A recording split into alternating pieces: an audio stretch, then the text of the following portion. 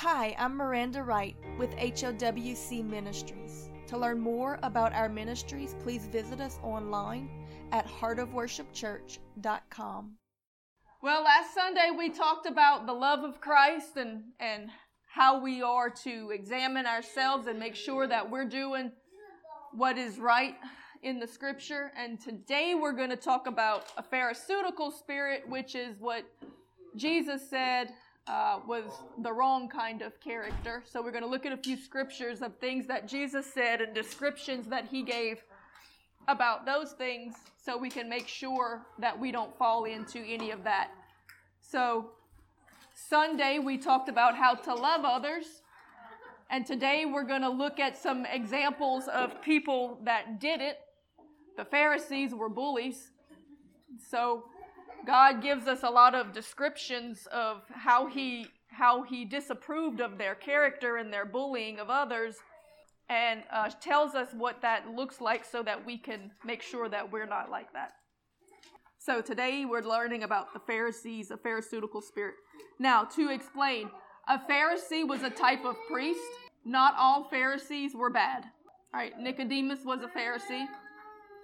There were other Pharisees that were good, but the majority of them were bad. Just like today, you have a lot of preachers in the world. You have some that are really good. You have a lot that are really bad. So each one has to be judged. Jesus said, judge them by the fruits. Look at the fruits. And so through these things where Jesus was calling out the bad character of these bad Pharisees, we get to see what that bad fruit really looks like. Now, when we talk about a pharisaical spirit, because the majority of them had these bad characteristics, we're referring to the bad characteristics. But I just have to make it understood that not every Pharisee was bad. In fact, the Bible actually tells us later that even though a lot of them were against Jesus when he was alive, after his death and resurrection, a lot of the Pharisees did actually start believing in Jesus and get saved. So even though they were controlling and mean and bullies in the beginning, some of them did eventually get humbled and change and get saved and get right. So it is possible to deliver someone, for God to deliver someone from a pharisaical spirit. It does tend to be a little difficult because they don't usually know that they are like that. A bully doesn't really understand that they're a bully usually, because there's an essence of pride in it. Somebody with a pharisaical spirit can be saved and changed, but it is hard because they don't think that they need to change. They usually think that everybody else does. So one of the things we see in Scripture about a pharisaical spirit is that they see what's wrong in everybody else, but they don't see what's wrong in themselves. So a pharisaical spirit, it sees everything wrong with everybody else, but it doesn't see what's wrong with itself. A righteous man is easy on others, but hard on themselves. But a pharisaical man is hard on others and easy on himself. He sees everything wrong with everybody else. The Bible talked about make sure you stop first and get the beam out of your own eye before you try to get a little speck out of somebody else's. The Bible, the Word of God, is always to be used as a mirror first before it's used as a sword. When a word comes forth from a message, if you're thinking about, ooh, I know who that's for, ooh, I know who that's for, ooh, that applies to that person, ooh, I'm so glad the Holy Spirit's telling them, then you probably have a pharisaical spirit. Whereas the right spirit would say like, okay, Lord, show me where this applies to me. Oh, thank you, Lord, for showing me this so I don't fall into it. Or, oh, Lord, I think I'm guilty of that. I need to repent. The right spirit is looking to see how the Word of God can improve you before you go and try to improve others. It should always be a mirror before you use it as a sword. We see this in Luke 18, verse 9. Jesus gives a parable. Now, when Jesus would be preaching or teaching, there were usually Pharisees around, and they were usually there to try to find something wrong. They were nitpicking apart his message, trying to figure out what they could complain about or what they could prove him wrong with. They were envious. They were jealous. They were hard-hearted. They didn't like the way that he did things, going out and helping all of these riffraff kind of people. So a lot of the times the parables that Jesus was telling was actually for the Pharisees because they were sitting there listening. So he was preaching to them through the parables. And this is one of them. In Luke chapter 18, verse 9, it says, "And he," talking about Jesus, "spake this parable unto certain of them which trusted in themselves that they were righteous, and despised others." So he's saying there were some people in the congregation who really thought that they were righteous, but yet they had a disdain for others. They despised others. Oh, that person's not right. This person's not right. That person, I can't stand them. This person is guilty of this or that. They despised others, but they thought that they were righteous, which according to Scripture, and Jesus is trying to prove to them that if you despise anybody or think you're better than anybody, then you're not righteous, because that's not right. 2 men, this is the parable Jesus gave, 2 men went up into the temple to pray. The one a Pharisee and the other a publican. All right, so there's 2. The Pharisee was like a priest almost. Okay, the publican was like what, a tax collector? Something like that. Yeah. The publican was like a tax collector, which is somebody that nobody liked. You know, nobody likes tax collectors. And to understand, like in this culture, they had been taken over. The Jewish people were occupied by Rome. So that was like another country coming in, taking over, occupying, and everybody doesn't like them because they're not letting you live a free life. They're not letting you exercise your religious rights or your culture. So, you know, that would be like if China or Russia would come in and take over us, and then we would be like subservients, you know, citizens underneath them. So nobody liked the Romans. And the tax collectors were collecting taxes from the Jews for the Romans. So Matthew was a tax collector. That's one of the reasons everybody hated him, because they thought he was a traitor, because he was working for the enemy, basically, taking their money to give to the Romans. So you have a Pharisee, who is someone well respected, and then you have a publican, which is somebody that nobody likes. The Pharisee stood and prayed thus with himself. So the Pharisee is praying like this: "God, I thank thee that I am not as other men are, extortioners, unjust, adulterers, or even as this publican. I fast twice in a week. I give tithes of all that I possess." And the publican, standing afar off, would not even so much as lift up his eyes unto heaven, but rather smote on his chest, saying, "God, be merciful to me, for I am a sinner." Jesus said, "I tell you that this man went down to his house justified rather than the other. For everyone that exalteth himself shall be abased, and he that humbleth himself shall be exalted." So the one who went to God and prayed and acknowledged his own sin and cried out and humbled himself before God and was like, "God, I have sinned. I'm not even worthy to look up to you. Lord, I'm broken and humbled before you." God said he forgave his sins. He went back to his house justified. That's what justified means. Justified means that he's forgiven you. You are clean before him.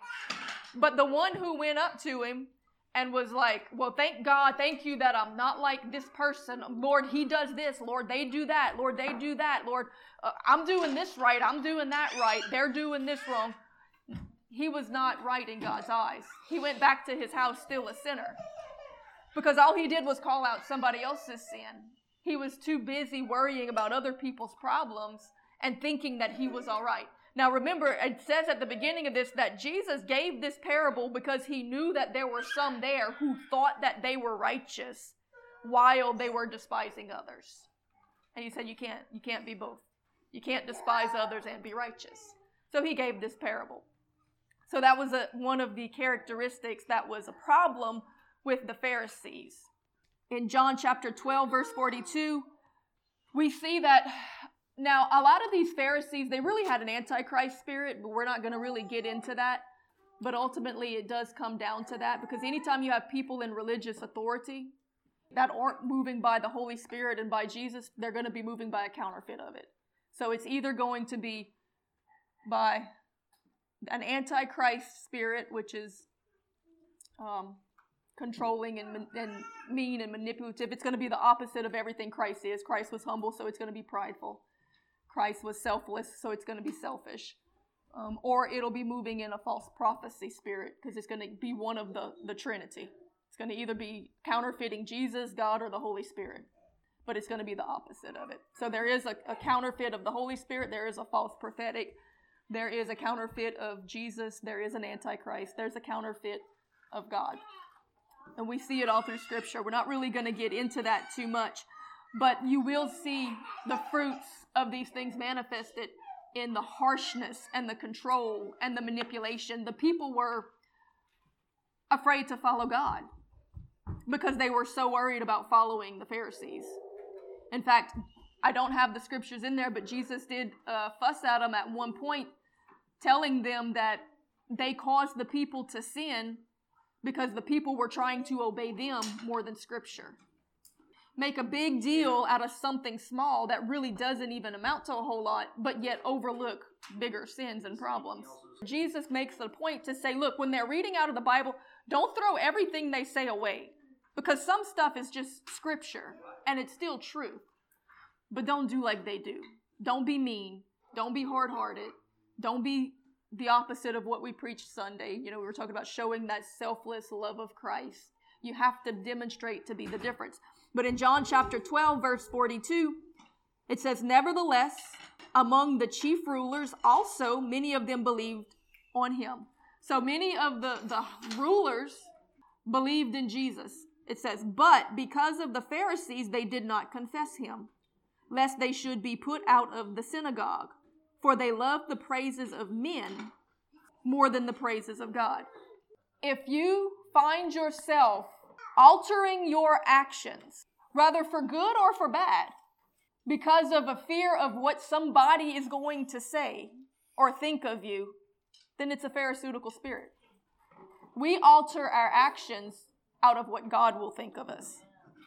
We want to fast when God tells us to fast. We don't fast because a person wants us to fast, or because we feel like we're going to be looked down on for being the only one in a group that's not fasting. But when God calls us to fast, we fast. That's the difference between legalism and obedience. If you're afraid to do something or to say something or to go somewhere because a person is going to make you feel itty-bitty about it, then there's a pharisaical spirit. That's not the Holy Spirit. That's not the way it works. Now, we should be convicted about things, but we should be convicted because God sees it and because we know it's not right in God's eyes, because we know God wants things right. Now, there can be people in our life that help us to see and to know what is right, but the moment you come to that place where you're like, oh, I don't know if I should say this because so-and-so is going to be mad about it or going to make a big deal about it or going to make me feel itty-bitty about it, well, there's a pharisaical spirit. That's not how God works. If God puts it on your heart to do that, then that's very good. But there are some who, will mandate fast, and you're lesser than everybody else if you're not fasting, or you didn't fast as much as I did, or you didn't do as good as I did, or I did more than you, and that's not right. It becomes show up. That's pharisaical. Yeah. Very judgmental, and I'm better than you, holier than thou. Right.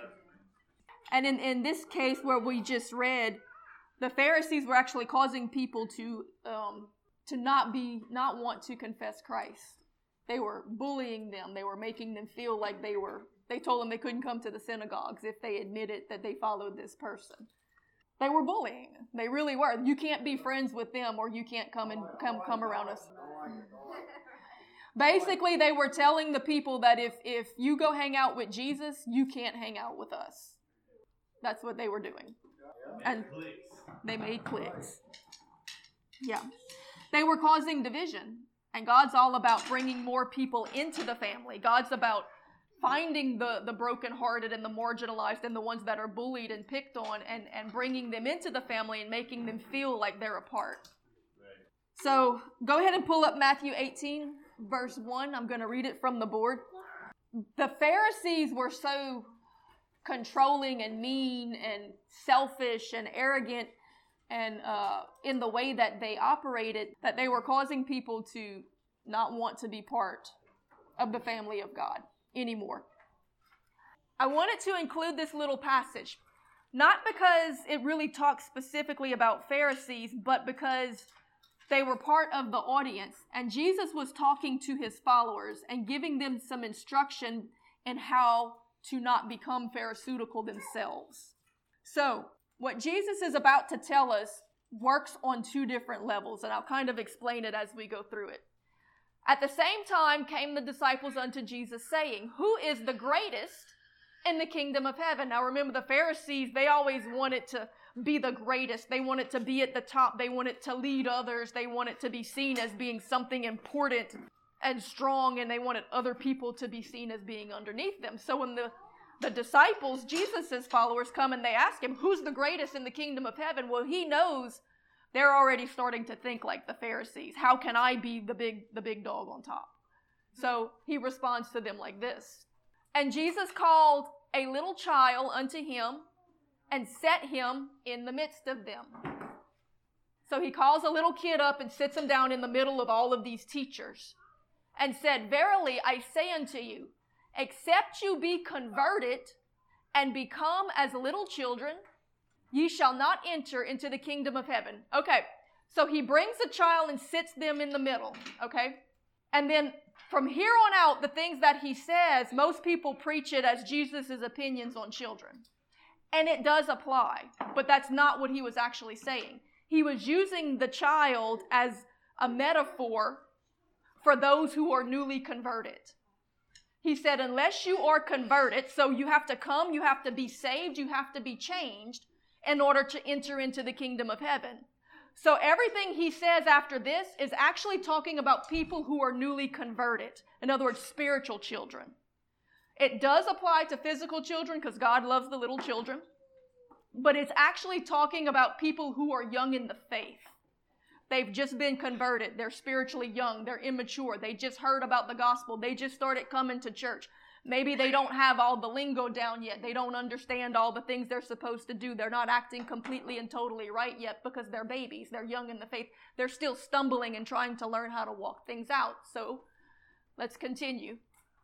Whosoever therefore shall humble himself as this little child, the same is the greatest in the kingdom of heaven. So they're asking, who's the greatest? Who's the most, powerful? Who's the most important? Who's the best? And Jesus is saying, well, you have to be converted and be born again and be like this little child. You have to be humble and come. And actually, they're the ones that are the greatest in the kingdom of heaven because they don't know anything yet. They don't have all this pride and all this arrogance and all this hard-heartedness. They're humble because he says the least is actually the greatest. They're innocent. They do have a faith like no other. And I've seen a lot of ministries that will take newly saved people and use them in their evangelism because they know they get the most miracles, because that's where the faith is the strongest, because they haven't gotten so much education that they have too much knowledge to have any faith. So he's talking about those who are young. They're more dependent. They're like children. They're more willing to just follow the lead of the Father. They're not going to try to take the lead. And that's really the key to where the strength is. And whoso shall receive one such little one in my name receiveth me. So he's saying those that are willing to take in or take on these newly converted people, to help them, to disciple them, it's the same as helping Jesus. But whosoever shall offend one of these little ones, which believe in me, it were better for him that a millstone were hung about his neck, and that he were drowned in the depths of the sea. Now that's very serious. That's very serious. That's how serious it is about bullying or being envious or running people off and keeping them from coming to church or having these things that will cause them to be offended and run away. He says it would be better. A millstone was a big, giant, heavy, round rock that was pushed by mules and used to grind up wheat. If any of you kids have seen the movie The Star, at the beginning the donkey was pushing that big stone in a circle to grind up the wheat. That's a millstone.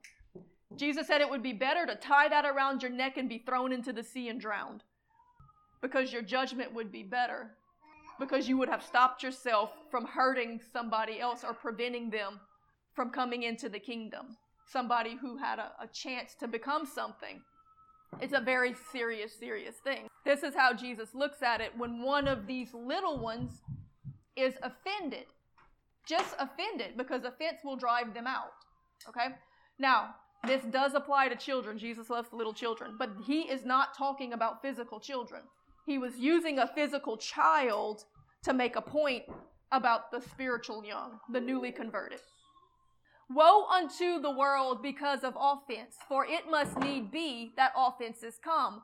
But woe to the man by whom the offenses come. All right, so he said, yes, there will be offenses, but don't let the offense come from you unnecessarily. Wherefore, if thy hand or thy foot offend thee, cut them off, and cast them from thee. It is better for thee to enter into life halt or maimed, rather than having 2 hands or 2 feet, and be cast into the fire. And if thine eye offend thee, pluck it out, and cast it from thee. It is better for thee to enter into life with 1 eye, rather than having 2 eyes, and be cast into hell's fire. So what he's saying is, it's such a serious offense to discourage people from coming into God's kingdom that he's saying it's better to cut off members than to do it. Okay, now we teach this as saying that if our hand is making us want to steal something, it's good to cut it off. It's better to go to heaven without a hand than to go to hell with 2 hands. That's a good lesson. But what he's talking about in context or offending the newly converted. Now, the Bible talks about all of the members of the congregation being as members of the body. He's saying it's actually better to lose one of those members than to let offense get in and drag the whole congregation to hell. The whole body can be dragged to hell because it's following the leading of one bad member. So kids, that could be like having friends at school that influence you to bully or to do bad things. You pray for people. You pray for God to change them. But if they're causing you to do things that could send you to hell, it's better to cut it off. It's better to disconnect from those relationships. God will bring the right people in at the right time if you pray. You know, Lord, send help, whatever the situation. We pray for everybody. We want everybody to make it in. But there are times where God will say, cut it off. There are some times where you have to get away from some people that are bad influences, because when the punishment is that severe, it would be better to lose a member of your group than for the whole group to be found guilty of something so severe. That applies to friends, that applies to congregations, that applies to families, that applies to everything. So it's very, very serious. Again, remember, the disciples were starting to be influenced by the Pharisees. And so he's telling them, don't become like the Pharisees. Take heed that you despise not one of these little ones. Do not despise one of these little ones. For I say unto you that in heaven their angels do always behold the face of my Father which is in heaven. So yes, when you get saved, you do get guardian angels. The Bible talks about him giving his angels charge over you. He said that they always, in other words, God is watching. And when bad things happen to the young, physical, or the spiritual young, the angels are tattling on us immediately. God knows about it immediately. And I've seen God react very quickly and very harshly. For the Son of Man is come to save that which is lost. And this brings it all back in to the point that he was making from the beginning. The whole reason Jesus came was to save that which was lost. And that's the reason that we should be out there trying to help to save the lost. It's not about running others off. It's about bringing the lost in. Yes, there are times where we have to disconnect from people if they're causing us to sin. But ultimately, we need to be showing the selflessness and the humility that Christ did to bring them in, not the pride and arrogance and hard-heartedness that the Pharisees were doing that were running people off. So we want to be like Jesus. We don't want to be a Pharisee. All right. Pull up Matthew chapter 23, verse 1. We're going to read through this, and then we're going to call it quits. Because this is a very serious chapter. This is the closest thing you're going to get to Jesus telling some people off. Jesus is love. Love will cause you to defend the innocent. Love will cause you to fight for the children. Now, just like we excuse things in children because they don't know better, the spiritually young don't know better. So when I'm talking about defending the innocent, they might not even be doing everything right. Children don't do everything right. But the fact that they're spiritually immature gives a little bit more grace on it, that while God is working on them to try to get them to that place of maturity, those who should be mature are discouraging them. And so God takes that very serious. God does judge us more harshly the more that we know. To whom much is given, much is required. All right. So this is Jesus' opinions of the characteristics of the Pharisees. We need to look at this so that we know not to be like them. Then Jesus spake to the multitude and to his disciples, saying, the scribes and the Pharisees sit in Moses' seat.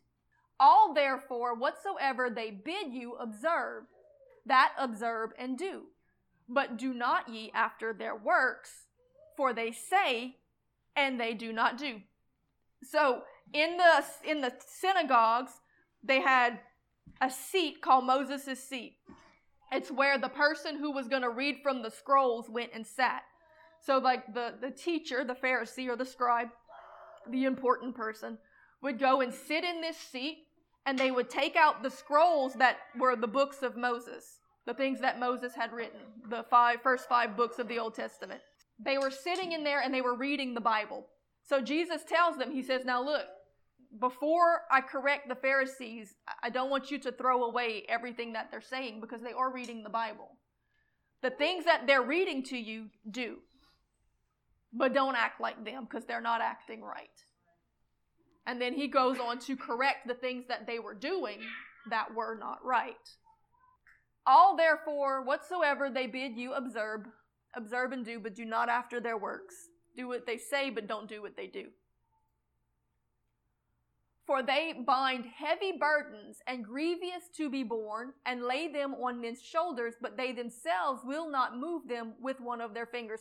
So basically, they're always complaining, always giving you orders, always telling you to do this, do that, don't do this, don't do that.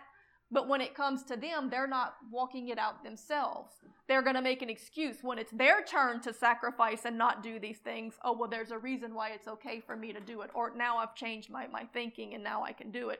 So they were making things hard on others, but easy on themselves. So we don't want to be like that. If we speak it, if we preach it, we must be it. We need to live it. We need to demonstrate it. We need to be harder on ourselves than we are on others. We need to lead by example more than by pressure and by word. They need to see our life and say, you know what? I want to be more like them. I need to change. I need to go further. We don't need to be harping and hammering on somebody and then they see us doing something and be like, well, they're doing that. They don't even do it themselves. But all their works they do for to be seen of men. They make broad their phylacteries and enlarge the borders of their garments.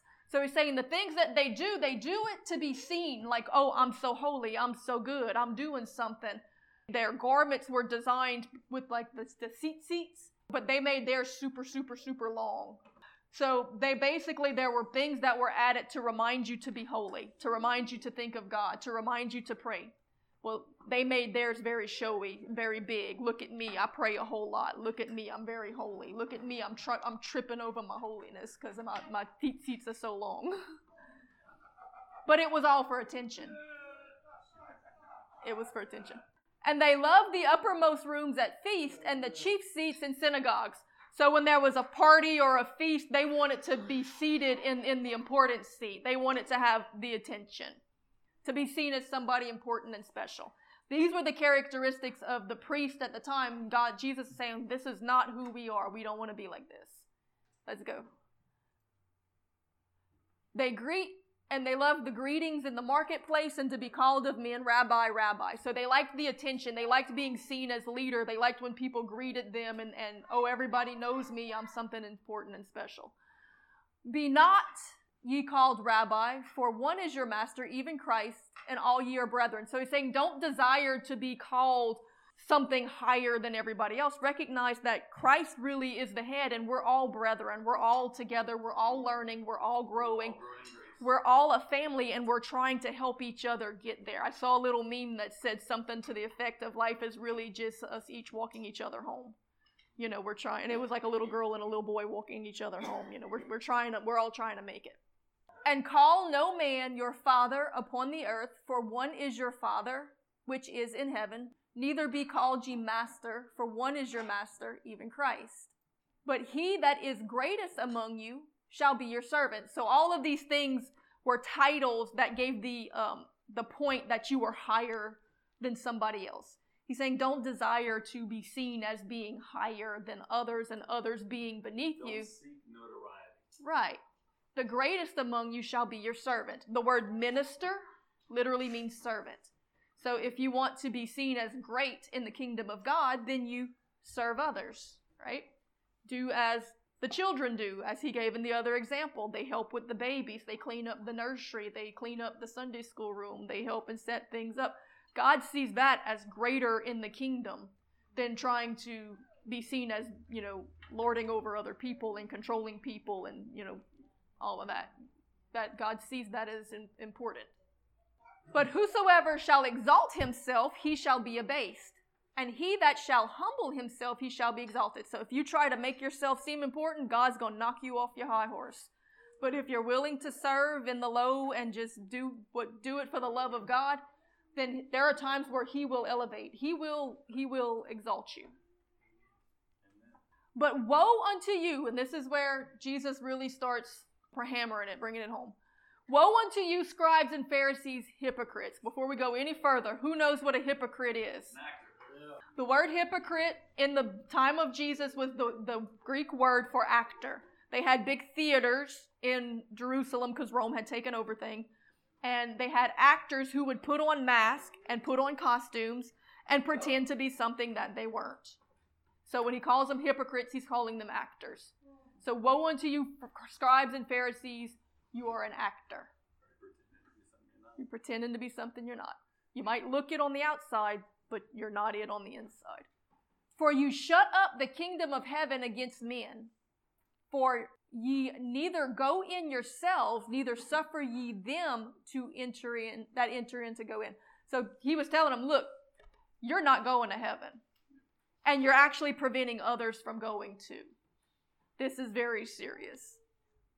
Woe unto you, scribes and Pharisees, hypocrites, for you devour widows' houses, and for a pretense make long prayers. Therefore ye shall receive the greater damnation. All right, they were taking money from the widows to the point where they didn't have finances to even live, and then putting on this image of holiness, giving these long prayers. And God was saying, you should know better than what you're doing, so you will actually have a greater damnation, which is what we talked about earlier. Those that are spiritually more mature are held to a higher standard. When you know the scripture, you are required to walk in it. When you know what is right and you don't do it, it is sin. So it becomes serious. That's why the Bible says don't desire to be a leader or to be over other people, because you're going to be held to a higher standard. There is a greater damnation. You can serve a greater sentence in hell if you know what's right and do it intentionally wrong and cause others to stumble. And that's really the key to it, because we're going back to the children, example. It's the thing that makes it so bad is that it discourages others from coming into the kingdom. And that's the whole point of us still being here. If it wouldn't be for that, we would have gone with Jesus 2,000 years ago. We are here to bring others in. So let's go through. We're going through the end of the chapter, so let's go through it. Woe unto you, scribes and Pharisees, hypocrites, for ye compass sea and land to make one proselyte. And when he is made, you make him twicefold more the child of hell than yourself. This is Jesus. This is Jesus preaching. He's saying, You go across land and sea to try to convert one person into your church, and all you do is end up making him twice the child of hell more than you are yourself. You're going to hell, and you're bringing other people to hell. You're running off the ones that are trying to do right, and you're bringing the ones that were right and turning them wrong. Yeah, Shy, elbow drop time. Jesus elbow dropping. Woe unto you, you blind guides, which say, whosoever shall swear by the temple, it is nothing. But whosoever shall swear by the gold of the temple, he is a debtor. They were making the people put more emphasis on money and monetary things than on the power of God. Ye fools and blind, for whether is greater, the gold or the temple that sanctifieth the gold? And whosoever shall swear by the altar, it is nothing. But whosoever sweareth by the gift that is upon it, he is guilty. So they were putting more emphasis in the people's mind on the things, the materialism. They were turning the people towards materialism. Fools and blind, and whether is greater, the gift or the altar that sanctifieth it? The altar is more important than the gift. Whoso therefore shall swear by the altar, swear by it, and by all things thereon. The altar is more important. That's the place where you come to die. That's the place of humility, of sacrifice, of laying everything down. That's the place of selflessness, not the materialism, which is a place of selfishness. And whoso shall swear by the temple, swear by it, and by him that dwelleth therein. And he that shall swear by heaven, swear by the throne of God, and by him that sitteth thereon. Woe unto you, scribes and Pharisees, hypocrites, for ye pay tithe of mint and anise and cumin, and have omitted the weightier matters of the law, judgment, mercy, and faith. These ought ye to have done, and not to leave the other undone. Now, this is actually what sparked the whole lesson. This same account is recorded in Luke, and in Luke, it sums it up by saying, you are faithful to pay tithe and all these things, but you forget the importance of God's justice and his love. In other words, you're making sure the people tend to the money and the things that you can control. But when it comes to justice and love, you're not showing love to the people. You're not showing, the Bible says, to not be a respecter of persons, to do good for everybody, to be just. He's saying, now, I'm not telling you not to pay tithe. That part you're doing right. You should be doing both, though. And in the end, this is more important, to show the love. So don't think yourself high and mighty because you're doing some things right if you're not doing the most important thing right, which is showing the love. You blind guides, which strain at a gnat and swallow a camel. And you will see this in a pharisaical spirit, and you will see this in many pulpits. They will make such a big deal out of some things, but yet other things that are really important in the kingdom of God are completely ignored or overlooked, or it's okay. Because they don't want to have to abide by it themselves. And those who really don't follow the leading of the Holy Spirit, they will find something easy that they can strain at, that they can make a big deal about. Your clothes, what you're wearing, what you're watching. I mean, some stuff is important that you shouldn't be watching, obviously, but some stuff is not so much. But they'll how long your hair is, things that really don't matter in the scope of eternity. They will make such a big deal, a law, out of that. But yet there's no love for the people. There's no heart for God. There's no fruits of the Spirit. There's no gentleness. There's no sacrifice. There's no tending to the widow and the orphan. So the things that are important. Woe unto you, scribes and Pharisees, hypocrites! You make clean the outside of the cup and of the platter, but within are full of extortion and excess. Extortion is getting things out of somebody more than what is necessary, and excess is living above and beyond what you need. Eating too much food, having too expensive of a house, consuming too much on yourself when you could be helping others with that. So the extortion is taking too much. The excess is using too much on you. It's bad enough if you take too much, but then you give it out. It's worse when you take too much, but then you hoard it all for yourself. For example, you see some of these TV preachers and they have a $4 million house And you have widows that are sending their check to try to help do ministry work, but the money's not going to feed orphans and widows. It's going to a $4 million house. That's extortion and excess. Yeah, Jesus is very, very mad about that. But it's not just in those big extremes. We can be guilty of it too if we take more than we need. If God's supplying finances to our home that we could use to help somebody else, or food, or resources, or whatever. God wants us to be charitable and to help the body. Thou blind Pharisees, clean first that which is within the cup and the platter, that the outside of them may be clean also. So he was telling them, you make the outside look real good, but the inside is dirty.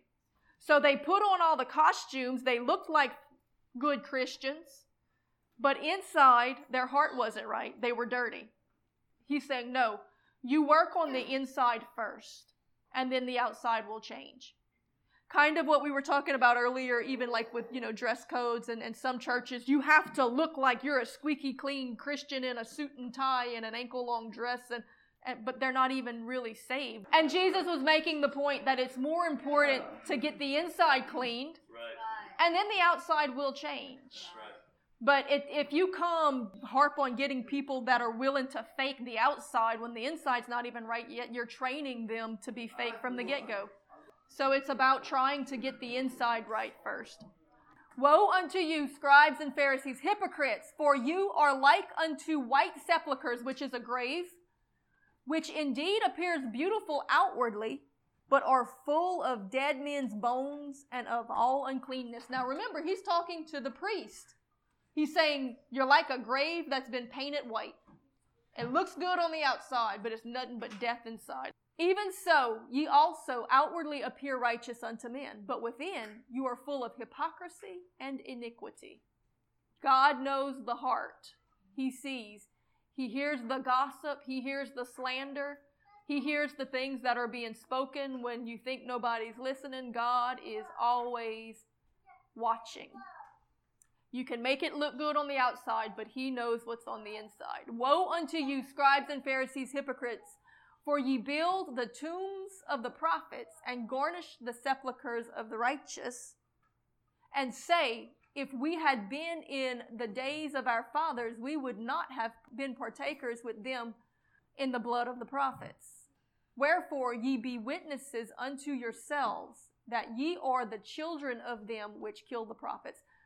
Fill ye up then the measure of your fathers. So he's saying that these people, they make a big deal about parading the tombs of the prophets. The prophets were hated by most people, and they were killed. But these people are like, well, if we lived in those days, we would have stood with them. We wouldn't have been of those who were killing the prophets. But yet they were the same ones who ended up killing Jesus. So they did do the same thing. They were just as guilty. Don't be those that are envious of others, their giftings or their callings. You serpents, you generation of vipers.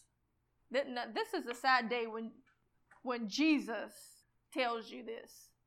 You serpent, you generation of vipers, which is a type of snake. How can you escape the damnation of hell? Think about it. He just pointed out to them how their fathers killed the prophets and how they think that they wouldn't do the same. But yet he is a prophet that they want to kill. And then he asked them, how can you escape the damnation? By not doing what your fathers did.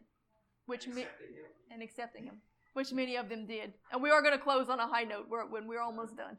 That's why I wanted to read what Jesus said first about the millstone around the neck and how serious it is in causing one of these little ones to stumble, so that you would know his heart. He didn't just say this just to be one of those, oh, I'm going to tell somebody off kind of preachers. Right. His heart was that you are destroying children in the faith. And you are going to face a serious damnation. You are causing people to stumble. Therefore, I have got to put my foot down on this. It is very, very serious. Right. Not only for those that are being lost, but for you also. Because in the end, God's goal is to save everyone. Right. Including the Pharisees. Wherefore, behold, I send you unto prophets and wise men and scribes. And some of them ye shall kill and crucify. Jesus was prophesying what they would do to him. And some of them ye shall scourge in your synagogues. They did that to Jesus too. And persecute them from city to city. They did it to the disciples. That upon you may come all the righteous blood shed upon the earth, from the blood of righteous Abel unto the blood of Zacharias, son of Barachias, whom ye slew between the temple and the altar. Verily I say unto you, all these things shall come upon this generation. O Jerusalem, Jerusalem, thou that killest the prophets, and stonest them which are sent unto thee, how often would I have gathered thy children together, even as a hen gathereth her chicks under her wings? But thou wouldest not. Behold, your house is left unto you desolate. For I say unto you, ye shall not see me henceforth till ye shall say, blessed is he that cometh in the name of the Lord. Now, this was a very hard message. Jesus hammered this out, but this was from a broken heart. This was from the heart of someone who understood the damnation that they were facing because of their own sin, selfishness, and rebellion. At the end of it, he's weeping, and the next part of the story is that he's weeping and making the whip to crack in the temples. Jesus is weeping and he's crying out and he's telling them, I would have gathered you under my wings like a mother hen gathers her chicks. That's how a hen protects. Jesus was saying, I want to protect you, but I can't, because you have made yourself in allegiance with hell. You are outside of my will, outside of my character, outside of my spirit. You're outside of my protection. He said that I want to protect you and your children, but I can't. So instead, your children are going to be destroyed. Your temples are going to be destroyed. Your cities are going to be destroyed. The prophecy came true because they rejected Jesus, because they killed him, because they would not let God protect them, because they would not come into right standing, because of their pride that they kept thinking they had it right when they didn't. After the crucifixion, Rome came down on Israel and everything he prophesied happened. The temple was destroyed. The city was laid to siege. Their children starved in the streets. Everything happened. And that's why Jesus was so fervent in his warning, because they didn't understand the destruction that was coming. And he wanted so bad to save them from it, but they just wouldn't listen. And we're going to close. I'm not going to read it to you, but I want to bring you this little bit of revelation because I want to close this on God's heart in this whole situation. His heart in being so hard was because of the destruction that was coming. So many children were being lost, spiritual children that should have been brought into the kingdom because of this pharisaical spirit, that they were facing the wrath of God, a very serious damnation. He wanted to save them from it, but they wouldn't listen. So in all of it, his frustration is, I've given you the example before of my little dog that would run away from me when we moved and that other dog was dangerous and there were wolves, and I'd get mad at her and I'd finally catch her and I'd get so frustrated I'd be fussing at her and want to slap her because I was like, you don't know how dangerous it is. That was a frustration rooted in love because I'm care and I'm concerned and I don't want you eaten by wolves or by the neighbor's dog. Stay close to me. This was why he was so harsh in his speech, because he knew what was coming. He wanted them to get right. He wanted them to take the way of escape, and they wouldn't do it. So even for the Pharisee, God's heart was breaking, and he was trying to save them. Now, I'm not going to read you the story, but there is a story in Scripture, another parable that Jesus gave about the prodigal son. And we've all heard the story about the prodigal son. It was a son who was living with his father, who was wealthy, and he wanted his inheritance early. So he goes to his dad and he tells him, give me your inheritance now. I want to go and do my own thing. Now, the inheritance was only given once the dad was dead. So it was almost like saying, you just soon be dead to me. I just want your blessings. I just want your stuff. So he gives it to him, and then he goes out and he squanders it and he uses it up until there's nothing left. And then all of his friends leave him when he doesn't have any more resources left, so that he's left feeding pigs and eating the food that was given to him to feed the pigs. So he's feeding the pig slop to the pigs. And at this point, he realizes, you know what? It was better for me to go and to be a servant in my Father's house, because at least he takes care of his servants. Okay? And we all look at this story and we think, that's a great story. And it says that when the father saw him coming, the father went running to him and received him. He didn't scold him. He didn't hate him. He wrapped him up. He put a ring on his finger. He put a robe on him. And he gave him a place. He killed the fatted calf and he brought him back into his house. And he was rejoicing that the son had come home. Now that's great. We look at that and we all think of, oh, I was raised in church and then I went out into the world and now I came back. It applies. That's all good. Jesus was telling that story specifically to the Pharisees. So really, his initial reason for speaking this story about a son who squanders the father's inheritance on extravagant living, extortion and excess, for vain attention, everything he just rebuked the Pharisees for doing, until the father's resources had dried up and he was left with nothing but pig's food. Pigs always represented the heathens from a Jewish perspective. It was an unclean animal. So that when he comes to the point of breaking and realizes that it was better to be a servant in his father's house, and he comes back humble, willing to be a servant, not wanting to be somebody liked and important and using all of the gifts of the father's house and the resources to be something that he really wasn't, because those things will dry up. If you have a pharisaical spirit, you will think that you are something, and you will think that you can use God's resources, and you will think that you can use his gifts, and you will think that you can just take what he has, never mind him, and go out and squander it and use it. Eventually it does dry up. And you're going to find that you're doing nothing but eating pig's food. You're going to start receiving from other spirits, from unclean things. And then at some point, when there was nothing left and he was broken, there was no more protection, there was no more inheritance, there was no more blessing, there was no more resources, he realizes, you know what? It was better to just be a servant in my father's house. He goes back, and the father comes running, receives him, gives him a robe and a ring, kills the fatted calf, and brings him back into the family. So that in the end we see that God wants to save everybody, even the Pharisee. He had to show the Pharisees that he wanted to save the heathen and the adulterer and the drug addict and the prostitute and all the people he thought he was better than. But he had to let them know he wanted to save them too. But there takes a humbling. There takes a repentance. And there has to take a coming back with a heart to serve and not to be served. Not to be somebody. All of his friends left him. Everybody that he thought he wanted to be something. Come back with a heart of service. And he received him right back in again with open arms.